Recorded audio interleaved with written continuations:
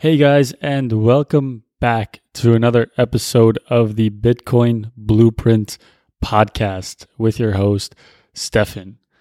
Thank you so much for taking the time to listen today as we take another step down the Bitcoin rabbit hole to explore the fundamental concepts and themes that are associated to Bitcoin. Now, if you listened to this show before, you know that my goal here is to break down fundamental concepts in Bitcoin and make them easy for everybody to digest and understand.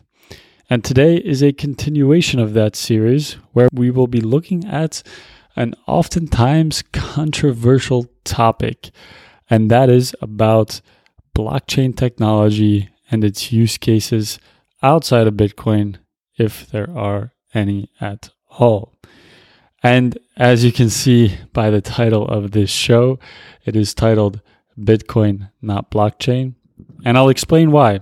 But the first thing that I want to talk about is a lot of times in this space, you have people, especially a lot of big financial heads in the world of Jamie Dimon or, guys like that who say, or even friends, you may have heard this saying before, where they say, I really don't know if I believe in Bitcoin, but the underlying blockchain technology is very promising. I can't tell you the amount of times that I've heard that before, where people kind of throw Bitcoin to the side, but say, you know what, the blockchain technology could be very innovative and could change a lot of things. And there's a good chance that people who say that are people who don't really understand either Bitcoin or blockchain technology.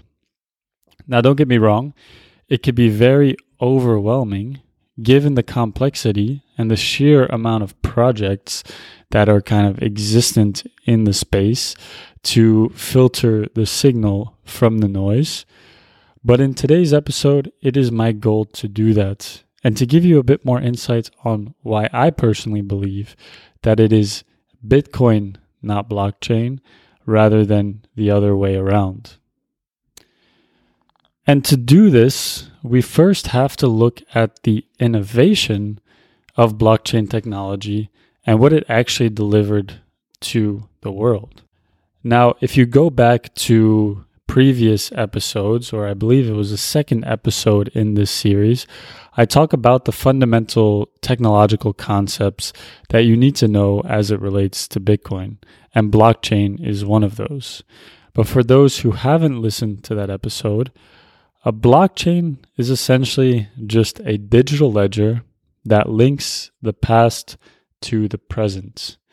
In the case of Bitcoin, individual blocks record changes to the overall state of Bitcoin ownership within a given time interval. Now, when I'm explaining that, it doesn't really sound like this monumental innovation, right? Because digital ledgers and ledgers as a whole have been around for thousands of years. Of course, I'm referring to ledgers and not digital ledgers, but ledgers have existed for thousands of years, and digital ledgers, of course, as well, with the advent of online databases and online technology. But so, what is the innovation that blockchain technology really represents then? And the innovation that blockchain technology presents is not in its ledger technology, but rather that a blockchain is publicly verifiable and decentralized, meaning that it can be downloaded by anybody. And the innovation that this brings is that a blockchain eliminates the need to trust a third party. And the only possible use cases for a blockchain are in the avenues where then removing a third-party intermediary is of such paramount value to the end users that it justifies the increased cost and lost efficiency. Because when it comes to a blockchain, inherently, a blockchain is not very fast or efficient. In fact, it is a very cumbersome system, and that's why, as I've discussed in previous episodes, Bitcoin gets a lot of critique for saying that it can only process a certain amount of data and that it's not very efficient and all that stuff. But that's because a blockchain is inherently designed to be cumbersome. And the reason why it is because otherwise you wouldn't have this decentralized aspect to it, because everybody needs to be able to download the blockchain. Everybody needs to be able to verify the data on the blockchain. And that is inherently a pretty cumbersome process. And so we have a lot of cases where databases are controlled by centralized third parties or multiple third parties. And that's not inherently a bad thing because it allows for a lot of efficiencies and it allows for easy and efficient data transfer. And so it's not inherently bad to have a database or a ledger being controlled by a third party. The use case where it is of paramount value to remove a third-party intermediary is in the case of money. And let's take a deeper look into that, because blockchain technology was invented by Satoshi Nakamoto when he released Bitcoin in 2008. Now, Satoshi Nakamoto didn't set out to invent blockchain technology and then find a use case for it. What Satoshi did is he wanted to solve the problem of money.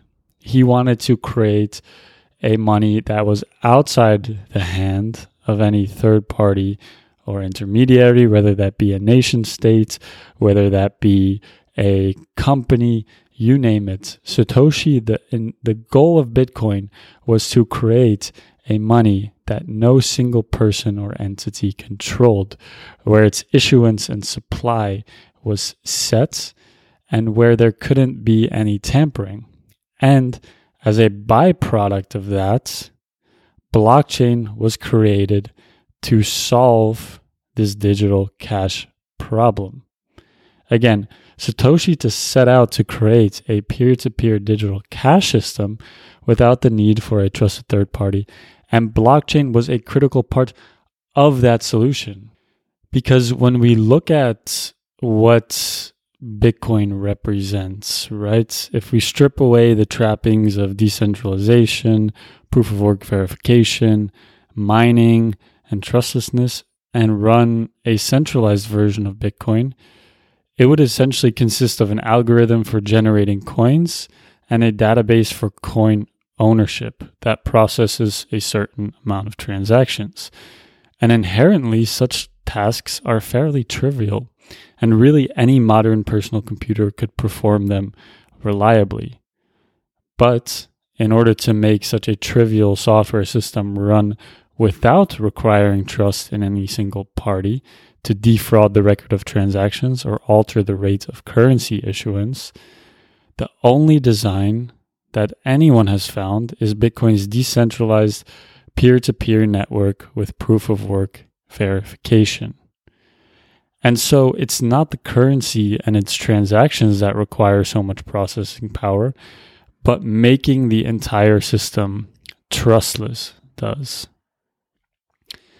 Now, I can understand that for a lot of people, this concept might be a bit foreign and it might be a bit confusing to understand, really why in this case Bitcoin is the only, real application for blockchain technology. And so if we go back again to, a blockchain being a database that is decentralized, and that is controlled by no single entity, but rather a bunch of peers in the network, you still have to incentivize people, so distributed nodes or miners in this case, to secure the network, because if the network isn't distributed and secure, then a blockchain is inherently weak and can be exposed to a lot of security flaws. And consequently, if a blockchain is controlled still by a few major nodes, or a lot of the mining power or control of the network is in the hands of a few centralized parties, then again, it defeats the whole purpose of a blockchain. Now the question is, well, how do you keep a blockchain secure? And how do you create an incentive for individuals, because there is, again, no company that backs it or has a specific interest in the success of the blockchain? How do you then ensure or create an incentive system where the blockchain becomes distributed and secure without needing this intermediary? And in this case, really all any blockchain can offer in return for the security is a monetary asset, which is native to the network, because a blockchain doesn't have any enforceable claims outside of the network. So really, a blockchain can only be useful in connection to the application of money, because without a native currency, a blockchain must rely on trust for security, which eliminates the need for a blockchain in the first place. So in this case, as it relates to Bitcoin, and we discussed this in the episode on mining, you have Bitcoin miners who expend computing power and, pay energy bills to obtain this computing power to keep the network secure and mine new blocks. But say there wasn't an asset that is native to the blockchain, there would really be no incentive for them to mine and secure the network, because they would be getting no financial incentive in return. It is only because Bitcoin miners, if they successfully mine a block, receive a certain amount of Bitcoin, that they are actually incentivized to mine Bitcoin, because they have the potential financial rewards there. And if Bitcoin were not valued as money, there would be no miners. And without miners, there would be no chain worth protecting, because the value of the currency ultimately protects the chain, and the immutability of the chain is foundational to the currency having value. So in this way, it's really an inherently self-reinforcing relationship. Now, to summarize that, a blockchain is only useful in the application of money because it is dependent on a native currency for security. And a lot of people might listen to that and say, okay, that's great. But couldn't there be a lot of monies that, use blockchain technology to create a money that people can use? And in my opinion, the answer to that is no. And I'll tell you why. It is because monetary systems converge on one medium because their utility is liquidity rather than consumption or production. And liquidity consolidates around the most secure long-term store of value. Think about it. It would be irrational to store wealth in something that is less secure and less liquid than something which is more secure and more liquid. So the aggregate implication is that really only one blockchain is viable and ultimately necessary. Every other cryptocurrency is competing for the identical use case as Bitcoin, which is that of money. And some realize it, while others do not, but value continues to consolidate around Bitcoin because it is the most secure blockchain by orders of magnitude, and all are competing for the same use cases. And I'm quoting from an article made by Parker Lewis called Bitcoin, Not Blockchain, which is where I drew a lot of the research for this podcast from, as well as Saifedean's Bitcoin Standard. But in this article, Parker Lewis states, "Find me a cryptocurrency that comes close to Bitcoin relative to security, liquidity, or credibility of its monetary properties, and I will find you a unicorn. So that's all to say that if the really only application for Bitcoin is money, and money tends to converge to one medium, then logically it would make sense that Bitcoin is really the only true use case for blockchain technology. And listen, I'm open-minded. I'm open to, discovering new things. And I also have, when I started my Bitcoin journey, I actually wasn't just a pure Bitcoiner. I was also buying a bunch of the alternative currencies. I was buying Ethereum. I was buying other stuff. And the more that I researched on Bitcoin, the more I came to realize that there really, in the words of Michael Saylor, there is no second best. It really is, in my opinion, winner takes all. And I leave it open to everybody's own opinion and judgment. I think it's important for everybody to come to their own conclusions on this matter. But I have rarely met someone who is truly, truly versed and studied in Bitcoin that also owns a host of other alternative currencies. And so my recommendation to most people who are, entering this space is don't start by studying blockchain and its potential use cases. Start with studying Bitcoin, because Bitcoin is the original reason that blockchain was invented in the first place. Again, Satoshi Nakamoto founded Bitcoin and blockchain technology, but he founded blockchain technology to solve or to create Bitcoin and solve the digital cash problem. So I really urge you all, and there's a lot of great resources. I really recommend everybody start with reading the Bitcoin Standard, which is a really, really good book that lays a lot of the groundwork for Bitcoin from a technology perspective, but also from an economic perspective. And then make your own judgments. If you think there are a lot of people who think that an Ethereum or other alternative currencies have utility for the future.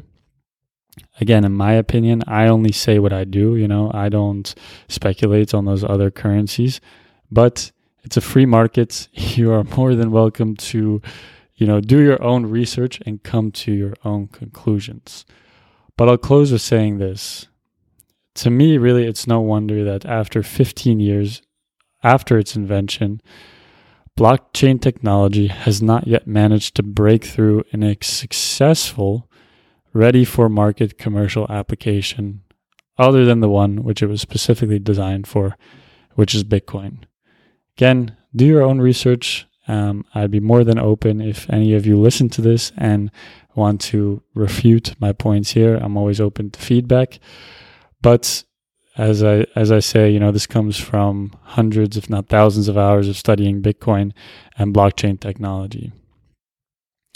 That being said, I hope through this episode I was able to shine some more light on what exactly blockchain technology is and what its use case really is, in this case, money, and just give a bit more, insight to the overall blockchain conversation. So I hope you enjoyed this episode. Thank you so much for listening, and until next time.